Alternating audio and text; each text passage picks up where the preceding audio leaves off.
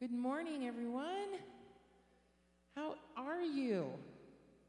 Are you good? Are you awake? At least you're honest. That's good. Well, I'm glad to see everyone this morning. Happy Thanksgiving week. Looks like we have a lot of people out this week traveling, so we'll be praying for them for safe travels. But we'd like to go ahead and get started this morning.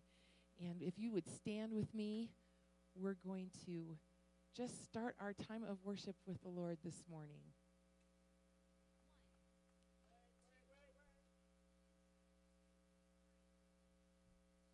Well, we've got to wait on our drummer. We won't have any music coming here.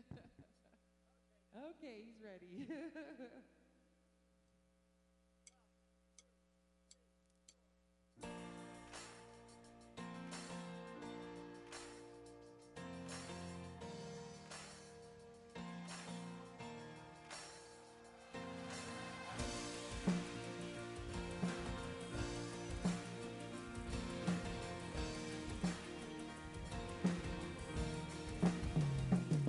We worship the God who was. We worship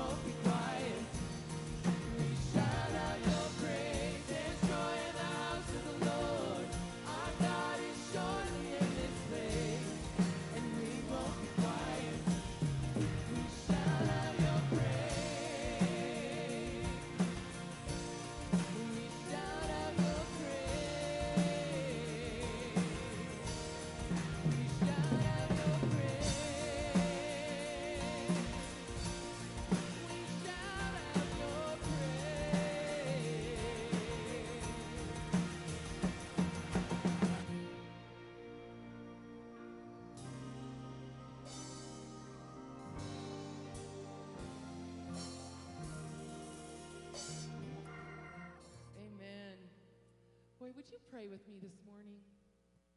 I just want to welcome him in here today. And Lord Jesus, we just thank you for being here this morning. We thank you for what it is that you're going to do here today. There's so much going on in our world, so many things that are happening, Lord, and we know that you're in control of all things. Lord, I thank you for the fact that you are our Savior.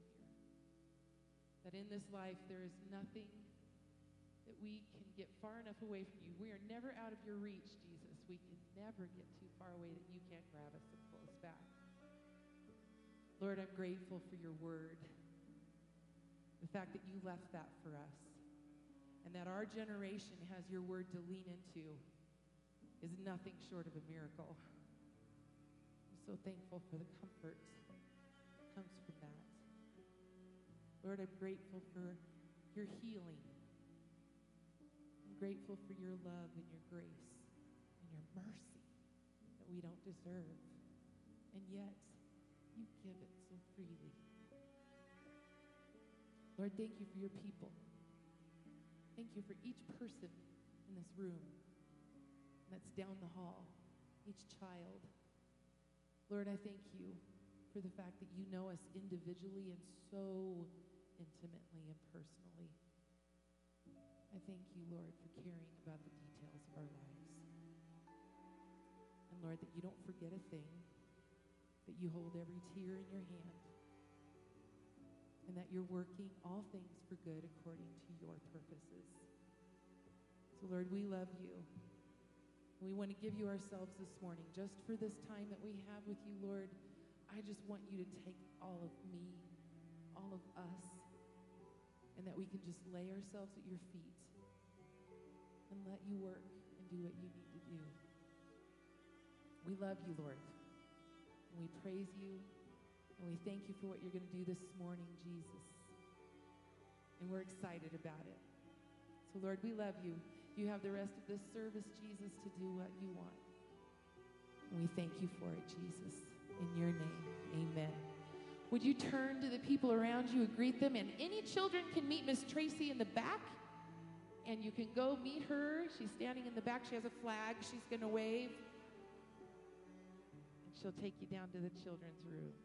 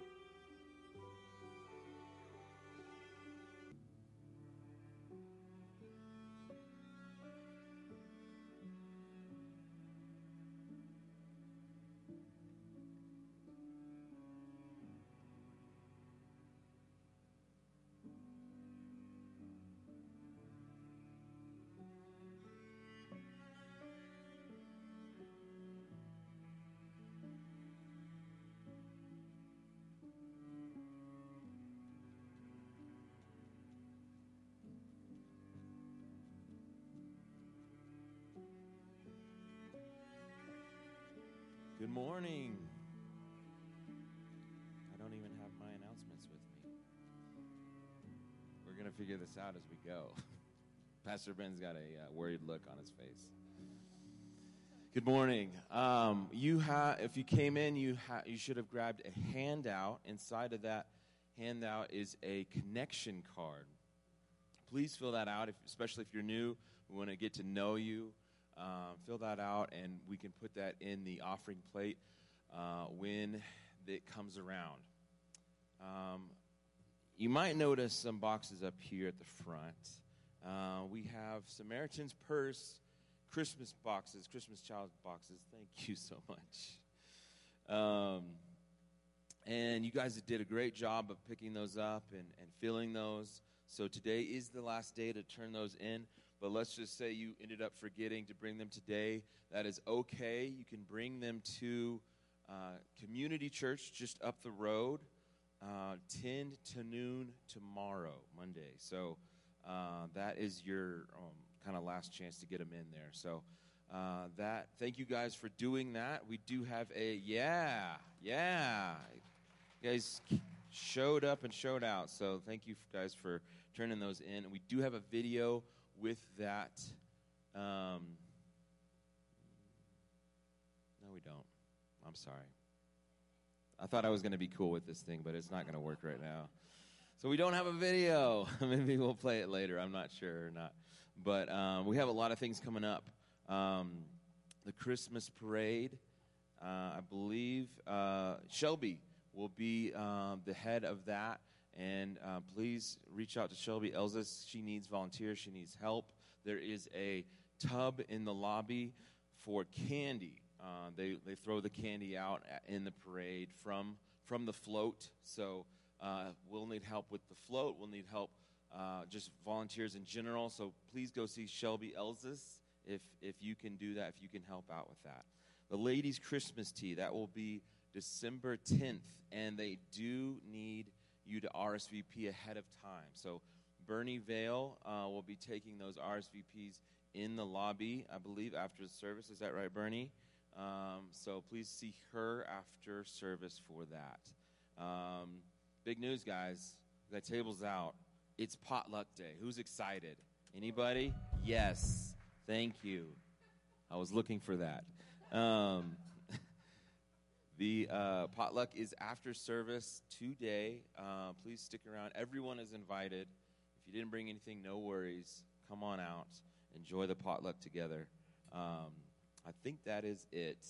Oh, no, it's not. I don't have pictures either, unfortunately. But our group went to Power Surge. We have one of our group from Power Surge. She's so excited to be called out right now. That's Bella. Say hi. There is?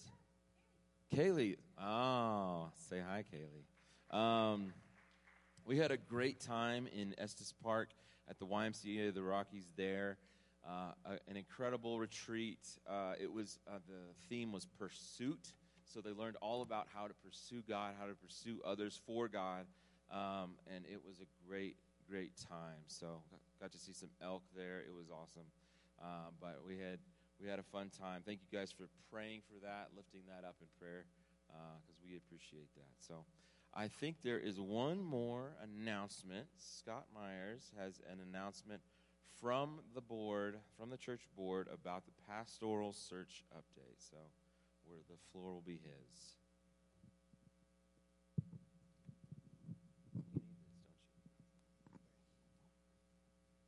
Well, good morning, Woodland Park Church of the Nazarene. You're all looking good today. But there's a lot of extra layers I see out there. Are we ready for winter yet, Kathy? No, okay. All right, let's stick to the subject. So I would like to update you on the pastoral search.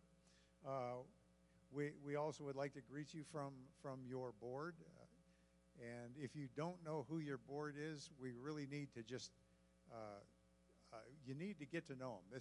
This is a great board. There are people on there that I knew, but I had never really worked with. I see Bernie. I don't see a lot. Oh, there's Cliff.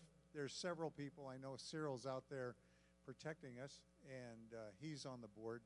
But who else do we have that's on the board here today? But if you have a chance, Bernie and Cliff, get to know these people. They're really great to work with. All the board has been really great to work with, and we have some good news. We had a very good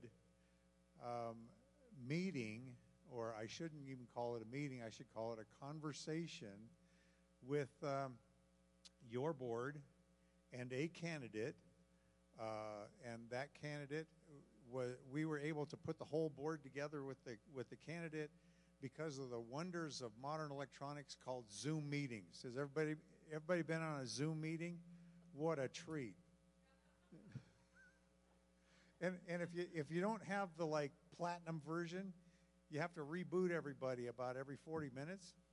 So but with with the aid of all of that super high technology, we were able to have a meeting and a conversation with a candidate, and it was a very, very positive conversation that we had with the candidate. I think our board members would agree that was really positive, and it ended with a unanimous decision to consider this person and nominate them to our congregation. And that starts a new segment of the process. We first had to find a time that the candidate can actually be with us physically and allow the entire congregation to meet that candidate. Well, as some of you might know, and as some of the decorations would show you, we're right in the middle of the holiday season.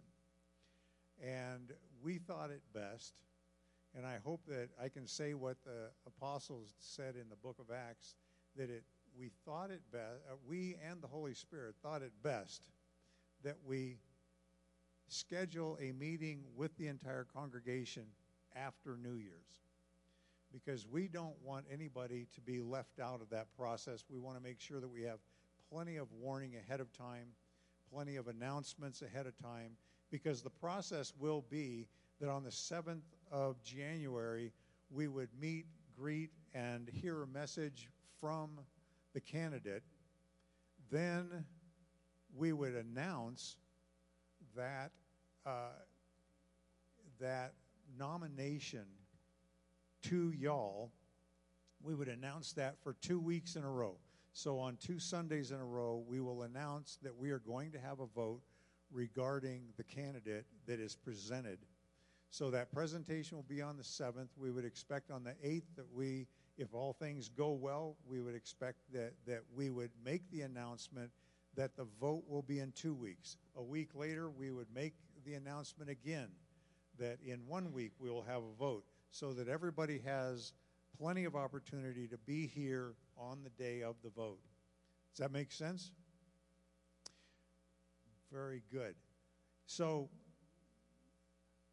then after that invitation is made to a candidate, if we have an adequate vote, which I would be really surprised if we didn't, but if we have that vote in favor, then we would make the invitation to the candidate, and he or she will be given time to respond to us, and then we would expect that there will be a time where the candidate and their family can just have a rest between assignments before they show up here rested and ready to go. Does that make sense? So we're going to continue to keep you updated, but remember, the one date we have established certainly will be, let's meet, let's talk. There'll be a time for a message. There'll be a time for questions and answers, and then we would expect that a positive result from that will work right into announcement of a vote, another announcement of a vote, and then the actual vote itself. So we got a long ways to go in the process, but it is moving right along.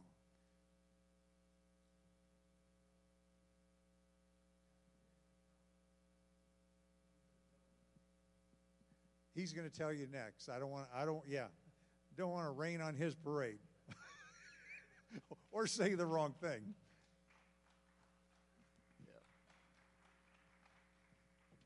Thank you, Scott. And we really do have a good board. And when we pray later on, I want to pray for them. They have a heavy lift these days.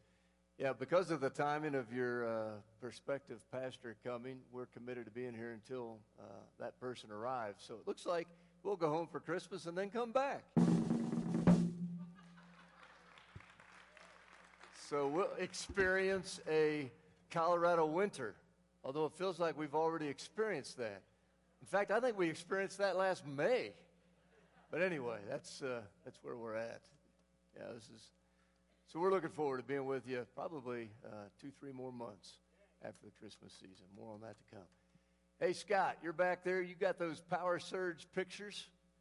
Throw them up there. We'd love to see Really? I think that's the district superintendent and his staff. No, I'm just kidding. There you go. Beautiful Estes Park, and always appreciated the Church of the Nazarene's commitment to the next generation. That's an awesome thing, and thanks, Scott, for taking those kids up there. I'd also like to see that Good Sam video, so I think I'm going to call for our Good Sam. I keep calling it Good Sam. Samaritan's Purse video. I'm going to call for our ushers to come, and they're going to wait on us for the morning tithes and offerings. I want to thank Cindy Rumsey for pulling this Christmas shoebox effort together. Thank you, Cindy. And we're going to pray over these boxes at prayer time as well. But while we receive the morning tithes and offerings, let's take a look at that Samaritan Purse video and catch a glimpse of what this is all about. This is the first time we went to do an outreach event, basically on the water. And I was excited going to the floating village. I wondered how churches could be ministering in that place that is remote. Hello.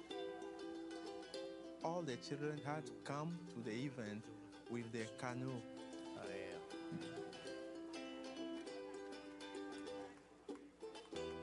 We were in the boat, and as we were moving around, we started singing. And there was that old man in his canoe that started singing and dancing with us. That old man was celebrating God with us.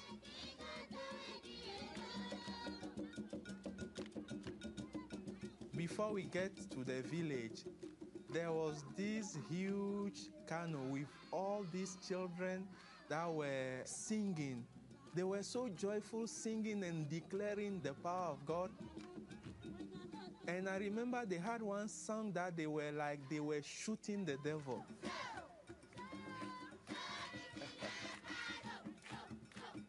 They are happy singing to the glory of God, happy and trusting that they now have power against the spirit, the evil that they have grown up in. Gospel has reached these people, these children in this area. Those children who received the box, initially, they were in the boat singing to the glory of God. And actually, they were preparing all that for the new children that are out of the church to come to the knowledge of Christ as well. That's wonderful. I can see that multiplication has started in that church. We get into that church, and we have more than 200 children sitting and waiting to receive the gift boxes. When the gift boxes were revealed, you could see how happy they were. They all started shouting, though they haven't yet seen the items in the gift boxes.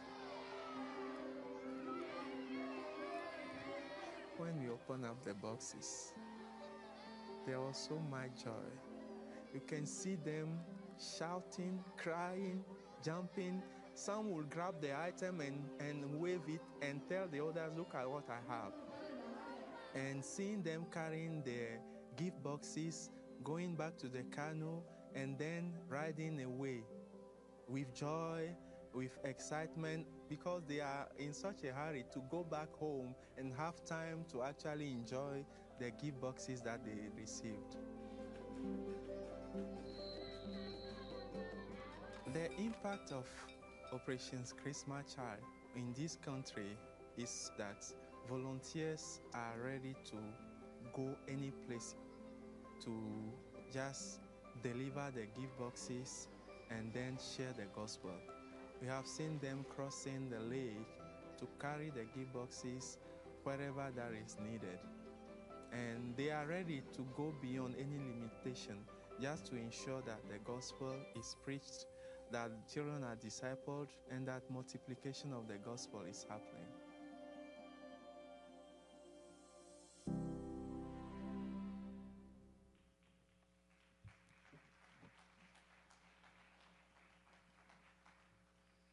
Isn't it wonderful seeing the hands and feet of Jesus through his people?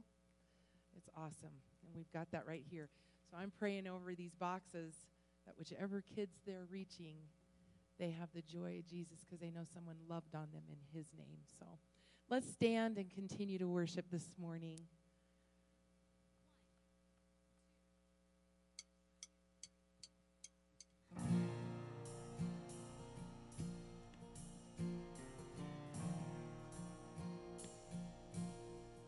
Christ is my firm foundation, the rock on which I stand when everything around me is shaken. I've never been more glad, 'cause I put my faith in Jesus, 'cause he's never let me down. He's faithful through generations. So why would he fail now? He won't. He won't. I've still got joy in chaos. I've got peace that makes no sense. I won't be going under. I'm not held by my own strength, 'cause I built my life on Jesus. He's never let me down. He's faithful in every season.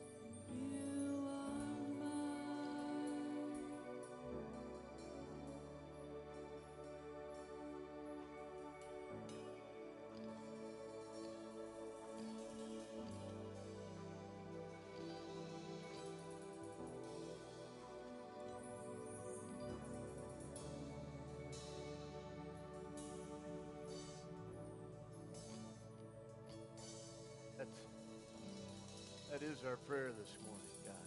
Pray for a strong faith. Pray that we'd fix our eyes on you. I pray that, Father, we would build our lives on the solid foundation that is your Son, our Lord Jesus. Accept our praise this morning, God. We do praise you. You're an awesome God. You speak, and the winds and the waves grow still. And Lord, sometimes life is one big storm.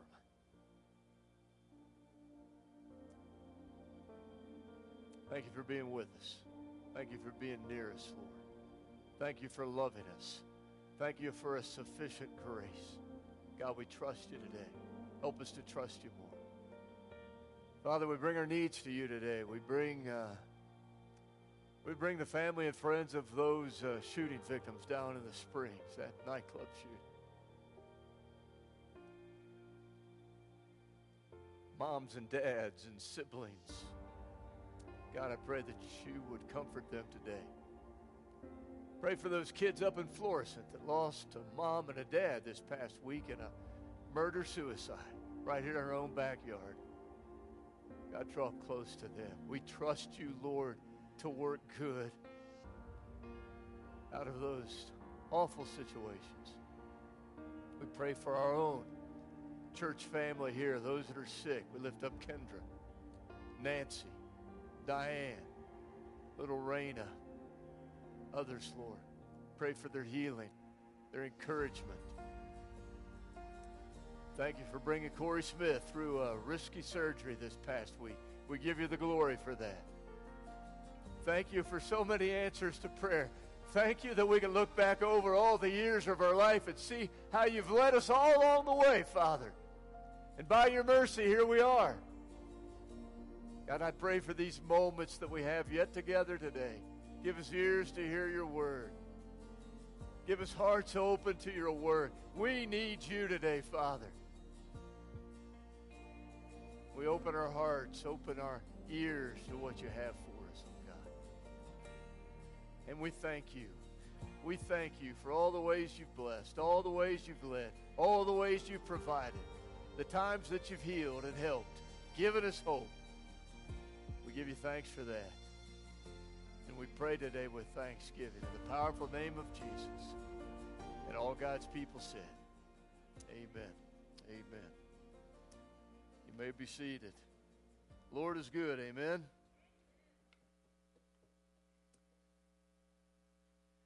Life is certainly a mixed bag. One of these days it won't be. It's going to be all good one of these days forever. But it's a mixed bag. I thought of that as we had this service today. You know, you begin a service, there's joy in the house of the Lord, and there certainly is, but I just bring in some sadness too at what is happening in our world, but that's glad we got that Samaritan Purse video in. Isn't it sweet to try to imagine? Oh, we didn't pray over these boxes. Father, bless every child that will receive one of these boxes somewhere around this world, and I pray that you would receive the glory, that they would know that Jesus loves them because of what this church has done, and churches all across this country. I pray it in Jesus' name. Amen.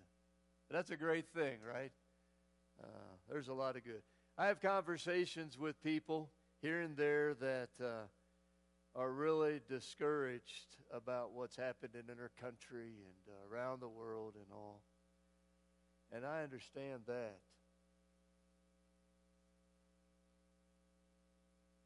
But my faith is in a God who is ultimately in control and is guiding human history towards a victorious end. You know when I have the greatest hope, when I feel most hopeful? It's when I'm out there in the world doing something to make a difference. I'm at my lowest when I'm sitting in front of a news outlet. But when I can just get out there and do good and see that there's still lots of good in the world, that's when I feel most hopeful. And I think that's our call. Probably a good segue to the message that I'll get at here in a few minutes. I've noticed about my preaching style, looking back over the years, it's almost like I have an opening monologue. and then I get to preaching. So in the spirit of Jay Leno and others, here it is. Hey, Corey Smith and his family wanted to pass along thanks for praying for him. I think we've got a picture of Corey. There he goes.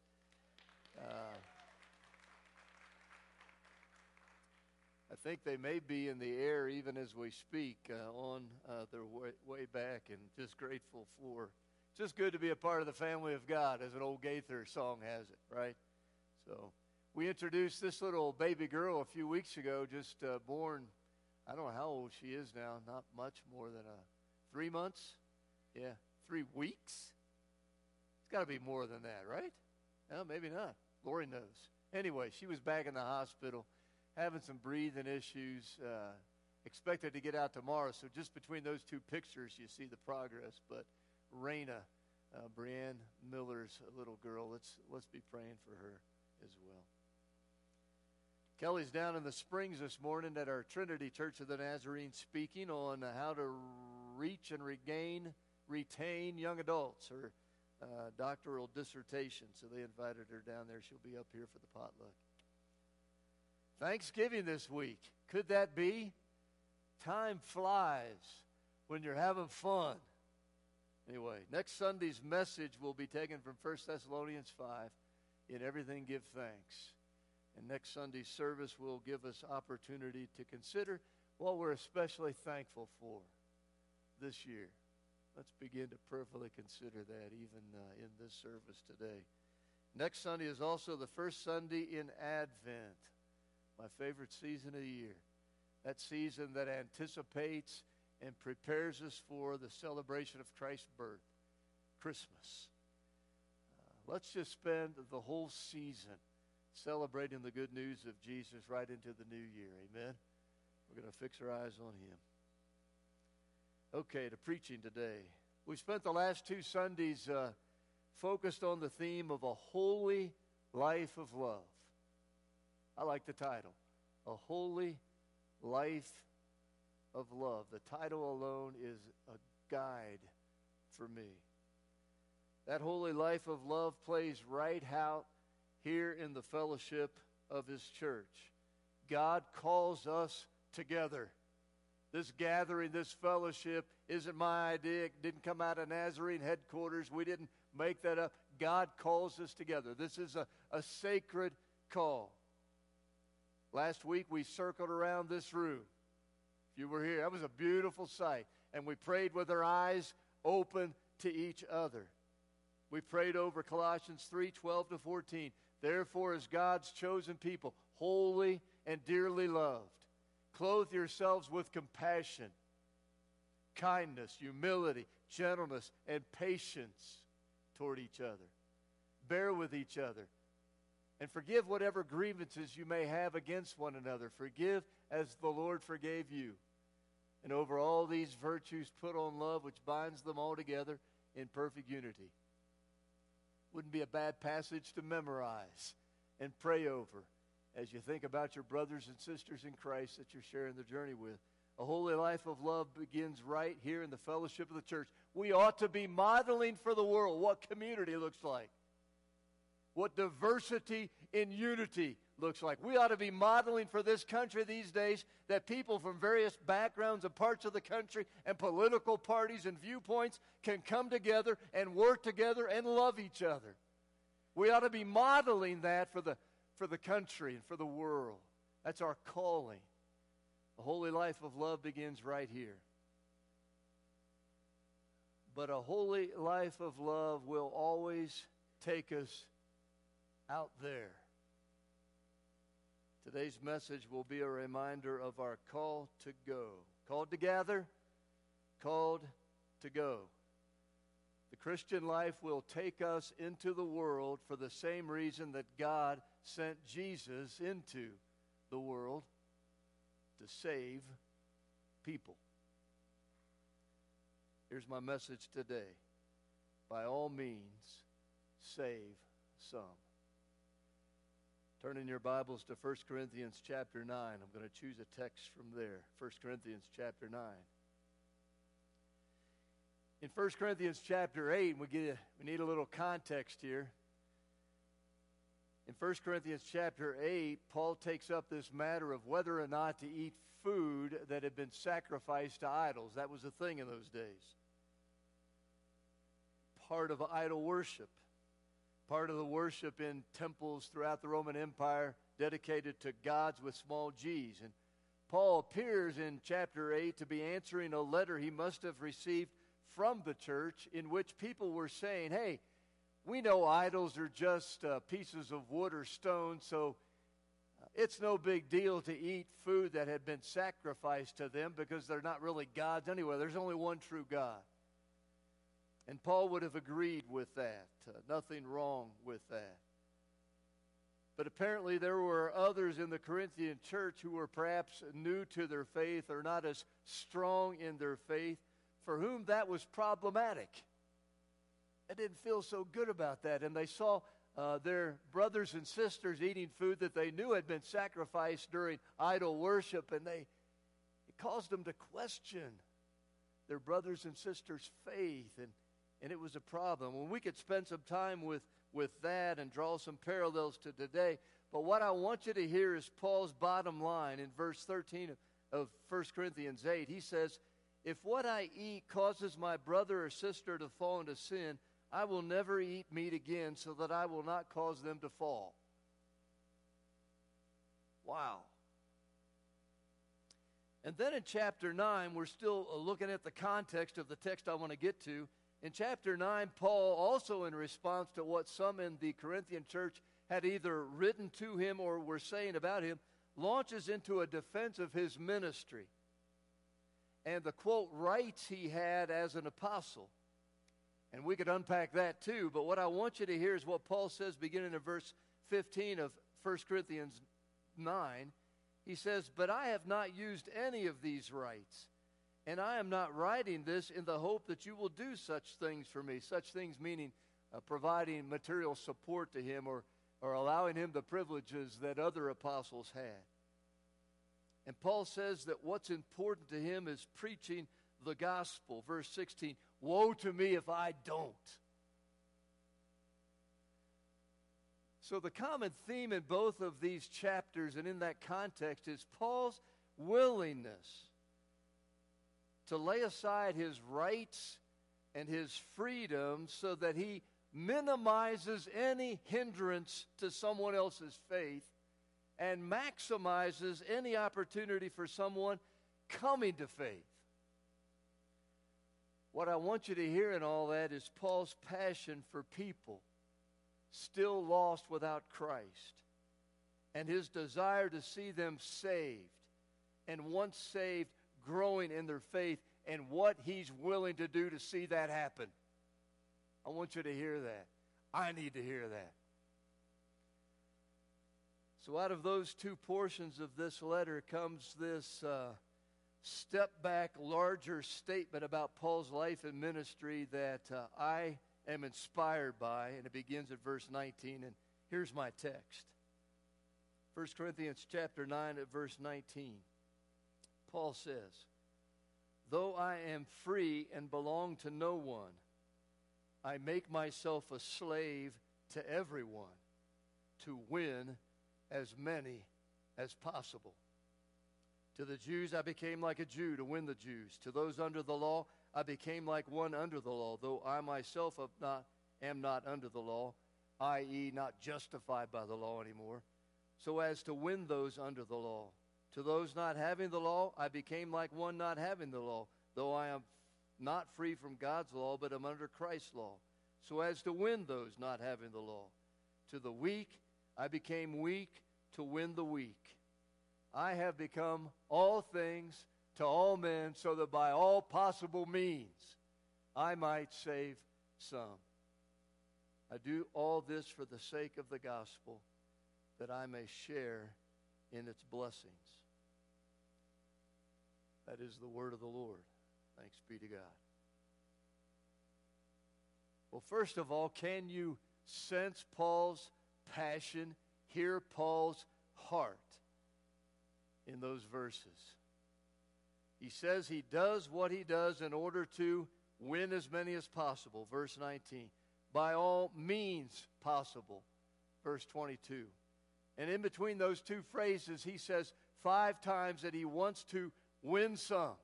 I just want to win some, that I might win some. Just some. Win some. 5 times.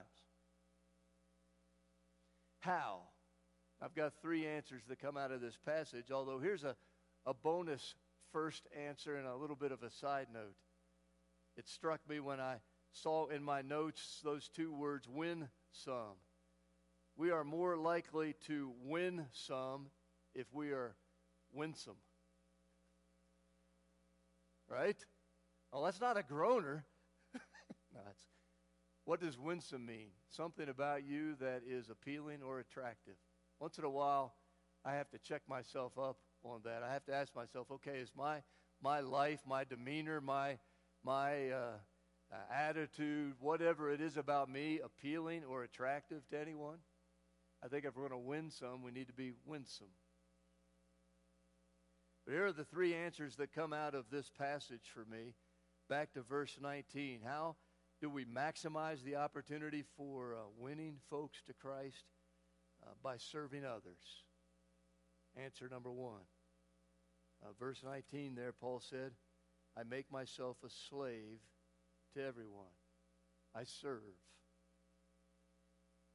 In another of Paul's letters, Galatians, the 5th chapter, he says that it is for freedom that Christ has set us free. Woo! That's good. We're free from this need to earn our right standing with God, earn God's love. We are saved by grace through faith. We're free. We ought to live in that freedom.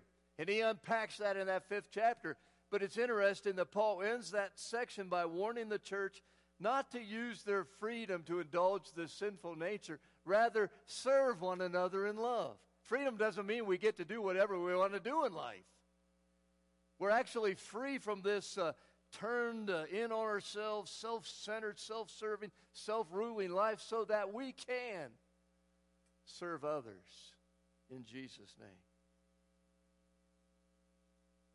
I don't think there's anything more disarming, nothing more convincing in terms of evidence for the existence of a God who loves us than serving someone. Think about Jesus on the night that he was betrayed, the night before the cross. John 13 says he showed his disciples the full extent of his love. And there before that Passover meal, he took his outer garment off, wrapped a towel around his waist, got a basin of water, and began to wash those disciples' feet. They were dumbfounded, probably embarrassed. One of them should have done that. There was nothing they could say or nothing they could do. Earlier in the Gospels, Jesus said to those same disciples, the Son of Man did not come to be served, but to serve and to give his life a ransom for many.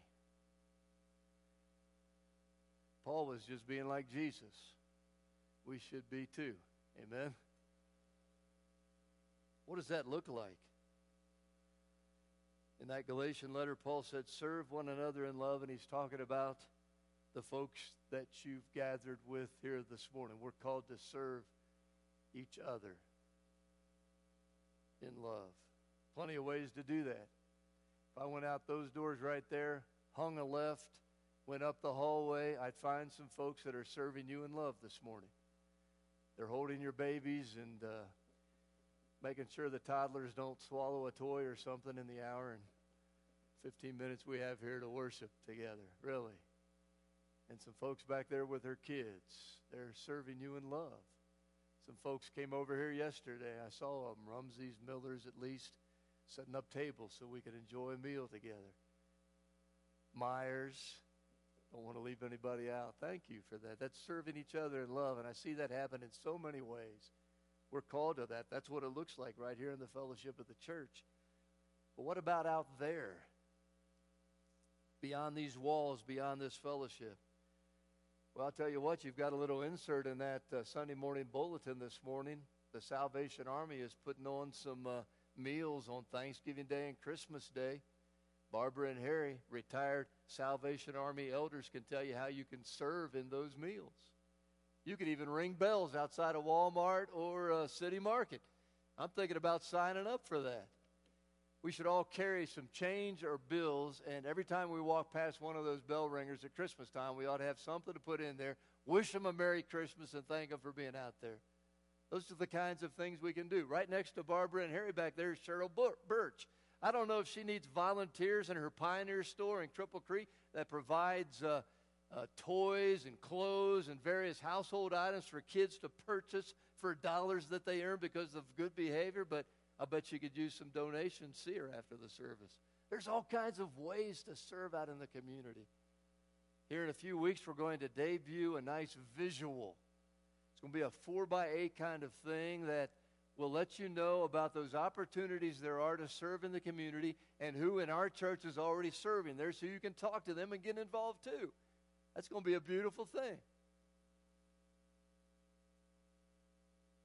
But here's a beautiful thing.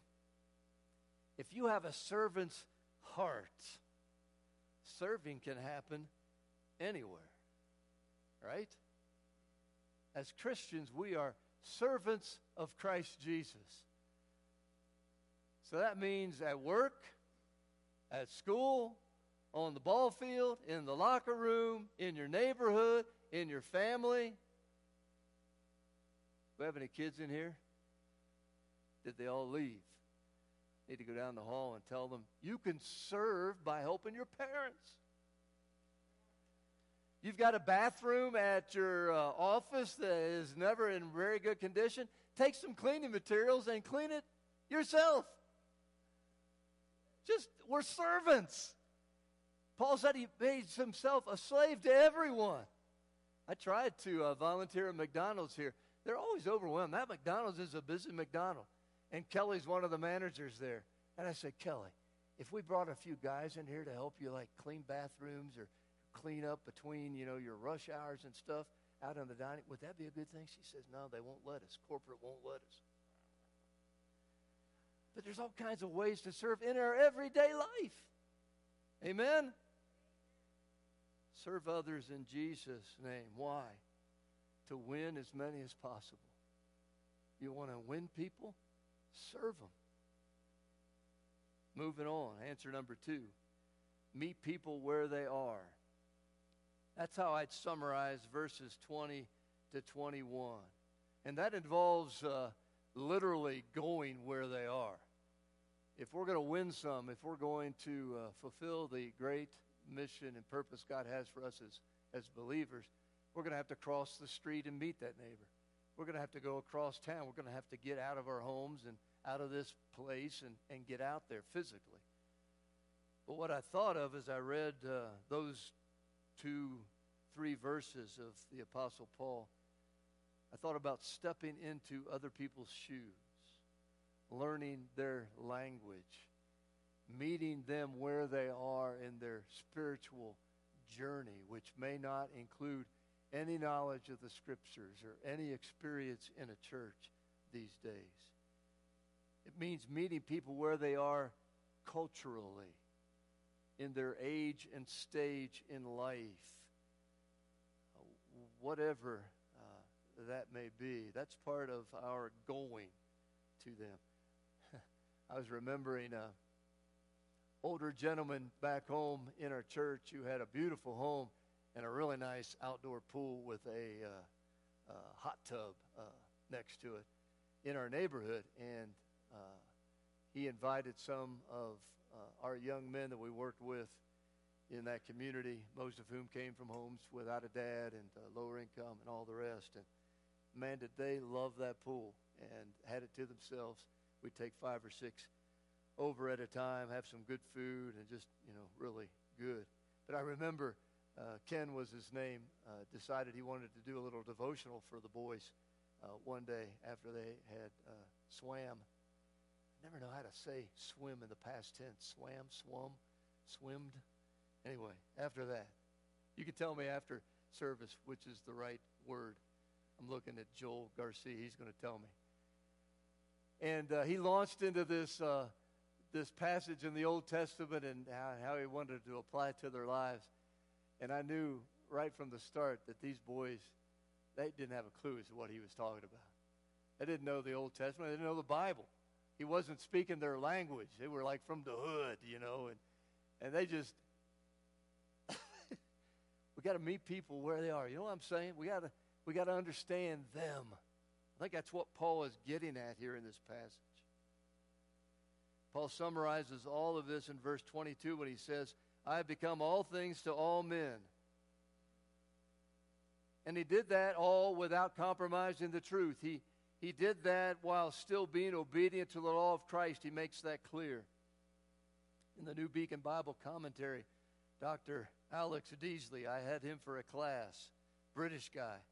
He says this, Paul was no chameleon. That's not what we're talking about here. No unprincipled peddler prepared to take on the color of his surroundings if by so doing he could make a sale.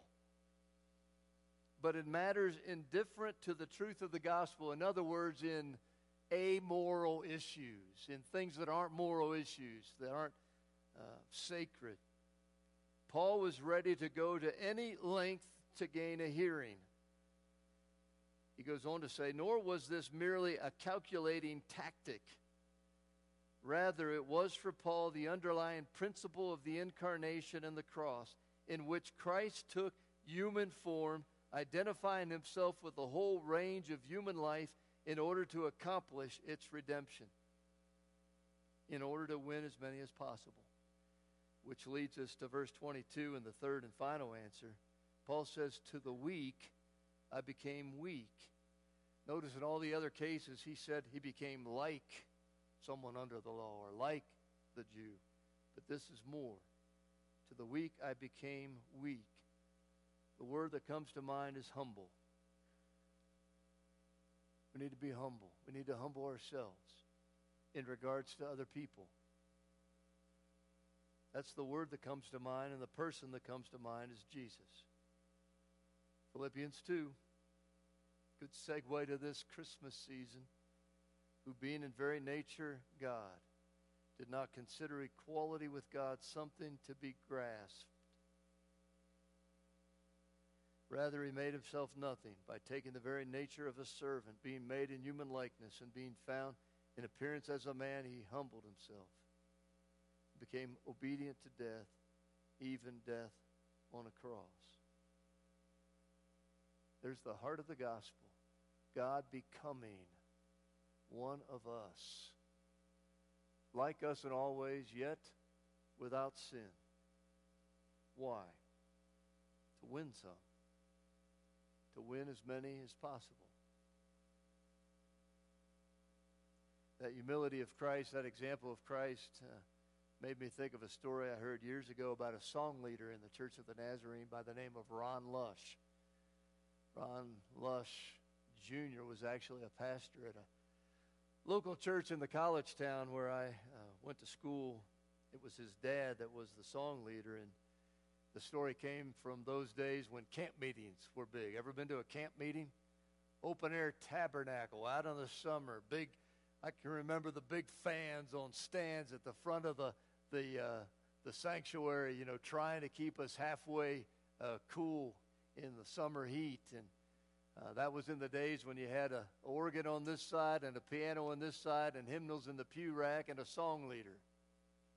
And Ron Lush Jr. was one of those song leaders, always tied up with a nicely starched white long-sleeve shirt. That was back in the days when you probably dressed a little bit nicer for Sunday mornings. I'm kind of glad for the casual myself.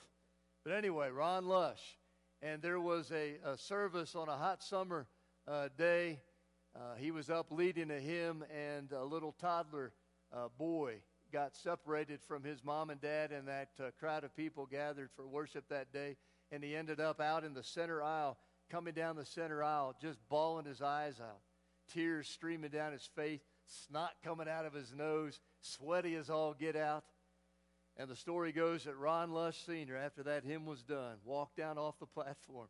Really makes me cry just to think about it. Got down on his knee in that white, nicely starched shirt and scooped that little boy up.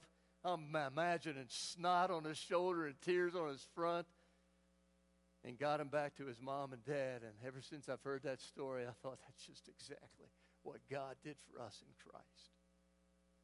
A holy God who was willing to get messy. That'll preach.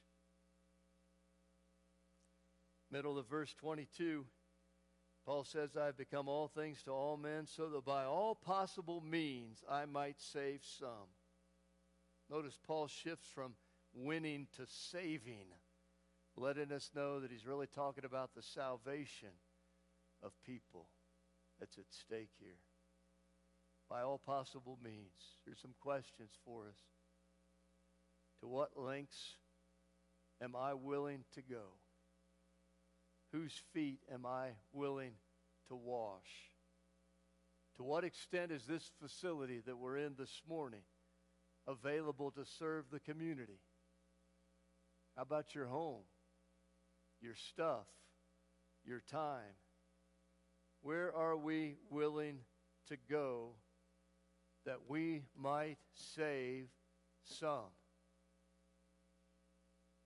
By all possible means. For years, that meant I was Bonkers the Clown. You'd love to see me as Bonkers the Clown, wouldn't you? Maybe I'll bring my clown suit back. I still have it after Christmas, and I'll preach a message as Bonkers the Clown. That'd be kind of fun. If you text me when I'm home at Christmas and remind me of that, I'll do that. Bonkers the Clown, oh my goodness.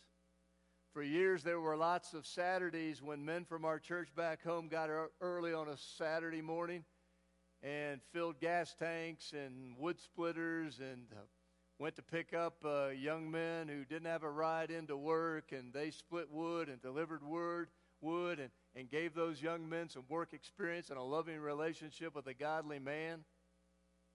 By all means. This past Wednesday for indoor pickleball, where the Rumseys, I was here with 26 to 30 other people, and 3 of us were WPNaz, and the rest of them are community people. I've had meals with 6 to 8 others in the last 7 days because of that availability of this facility for pickleball, which is a hot deal in Woodland Park, and we're the only place in town that has it. What are we willing to do that some might be saved? Last week's message, I said that in everything, Jesus is our example, and I cited Jesus in the house of Zacchaeus, and Jesus at the well with that woman in Samaria, and Jesus taking time for those kids, and Jesus opening his home to Nicodemus, that Pharisee, and in each one of those, Jesus is an example to us. The time, the heart that he had for the lost people that he came to save. All of those stories and the whole of Jesus' life and ministry testify to why he came, to save people, and why we go. Got to wind him down. I think we all as believers, especially those of us that have been following Jesus for a long time, studies show, and we could offer evidence for this, the more we go along in our Christian life, potentially, the smaller the circle of significant relationships we have with those that aren't yet saved. And the more our friendships and time with other people is spent with folks that already are. And unless we're intentional about loving those neighbors that don't yet know Christ, that will be the tendency of our lives. And I think we all have to ask ourselves, when was the last time I shared the gospel with someone? Weeks, months, years, decades? It's never happened? Is my life showing and telling the gospel and creating opportunities to share that good news of Jesus? Where am I serving or connecting that puts me in touch with someone outside of the church? When was the last time I had someone in my home that was not a Christian? I think we've got to ask ourselves these questions. there's evangelism training, and evangelism is just a fancy word for showing and telling the good news of Jesus. There's evangelism training called the 3-Story Gospel. I really love that. I can't remember who put that together. Maybe the guy that started Campus Crusade, something like that. But he said there's 3 great stories. That person's yours and Jesus. And if we'll just listen to someone's story, ask them to tell us their story. I do that every time I'm with someone new. Tell me your story, beginning to end. If we'll listen to their story, they may just ask us about ours. And as we get to know their story and as we have the opportunity to share ours, then we can weave Jesus' story into all that. Hey, side note, we really do need to learn how to listen. I would say it's 1 in 20, the people that I'm with, that ask me anything about me. 80% of us are just waiting for somebody to take a breath so we can speak.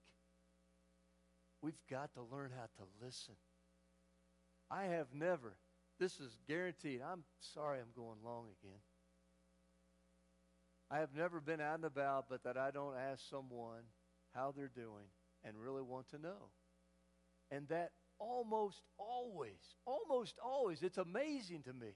People that I have never met before in my life, complete strangers, almost always leads to a conversation in which something significant is shared. Try it. Because we're called to it.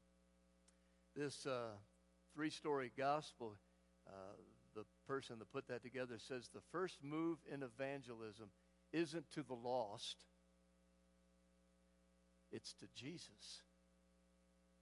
Because his premise is, if we're spending time with the one that loved us so much that he gave his life for us, if we're stepping into the Gospels and learning about the life and ministry, the character, the heart of Jesus, we're going to want to move to the lost.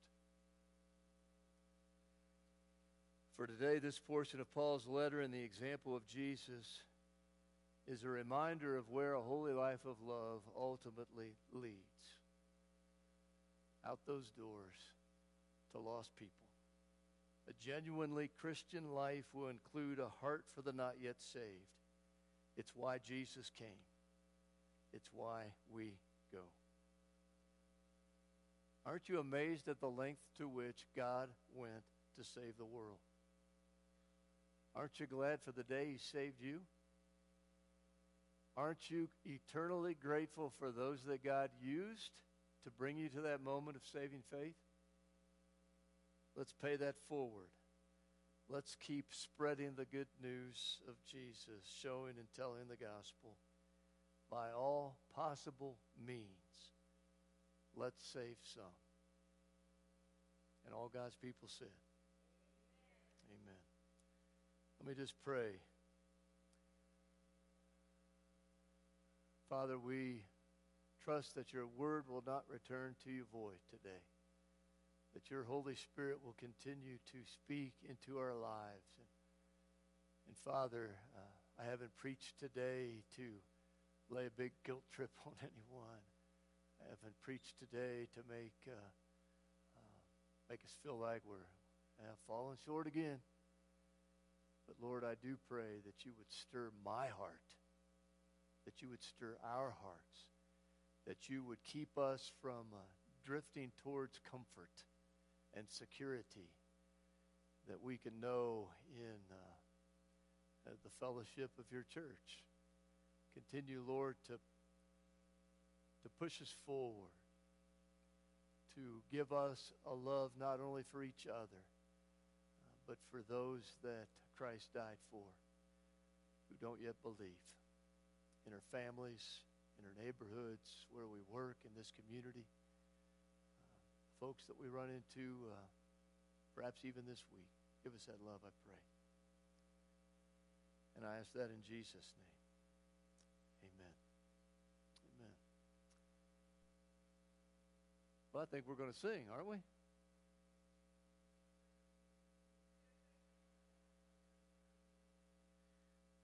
Lord, Lori's got a good song for us to usher us into this week of Thanksgiving, I believe.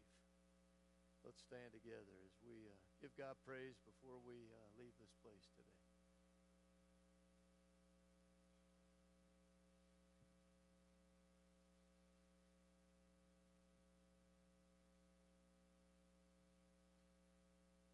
Thank you, Pastor Ben. It was a good word, good reminder, especially this week as we're going to be running into a lot of people that are going to be lonely and not have a place to go. Good time to invite somebody over. Good time to love on them.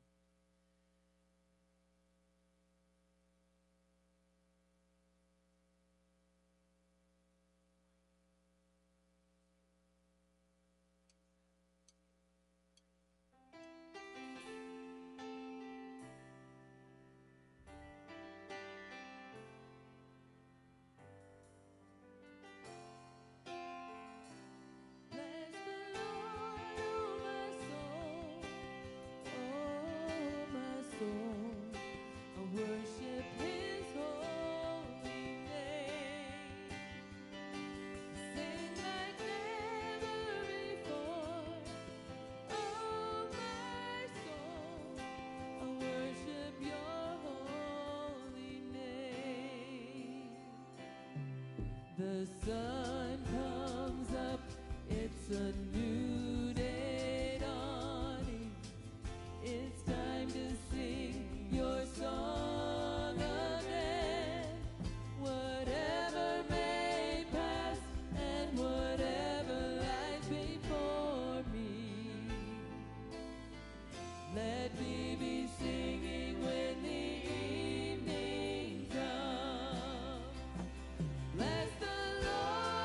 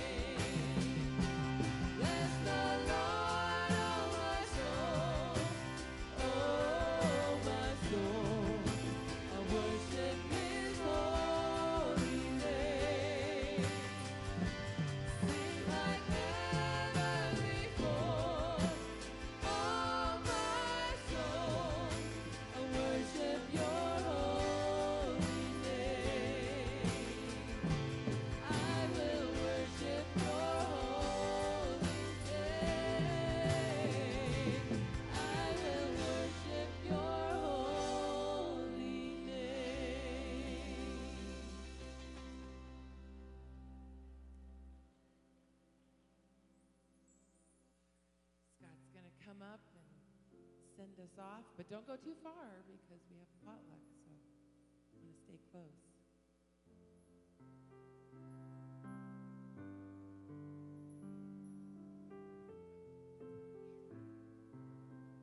Let's pray. Lord, we are grateful for what you've done. And it is such good news. It should be on the end of our tongues, ready to be shared, Lord. Sometimes we need courage. Sometimes we need a push. I think we've got a little bit of that today from Pastor Ben, and I appreciate and thankful for his message, what it does for us in our hearts and our hearts for other people. To know that there are so many people walking all around us that are lost. So let us be people of the good news that share it readily and are excited to help others along their journey too. I thank you, Lord, for this time that we will be able to enjoy together. Potluck, I pray a blessing over the food and that we can enjoy it together. It's in your name we pray. Amen. You're dismissed. Not dismissed.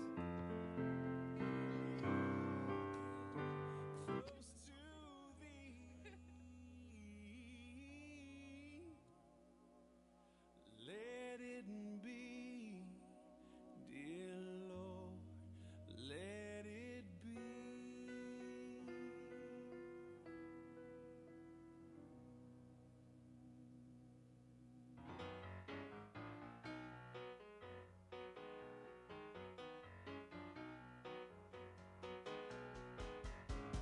Just a closer walk with thee. Granted, Jesus is my plea. Daily walking close to thee. Let it be, dear Lord, let it be.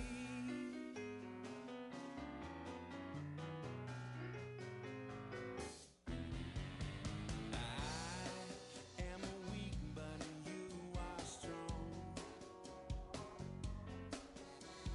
Jesus, keep me from all wrong.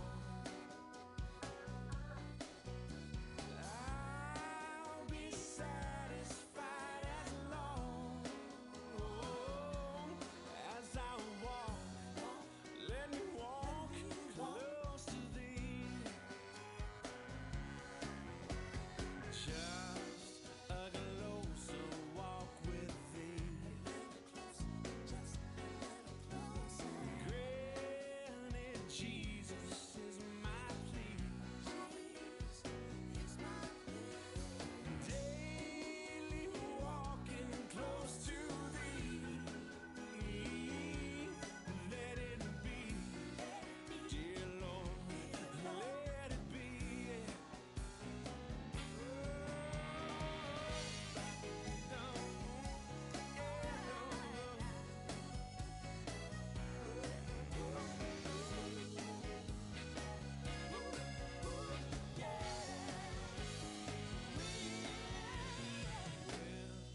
My feeble life is o'er. Time for me will be no more. And guide me gently, safely,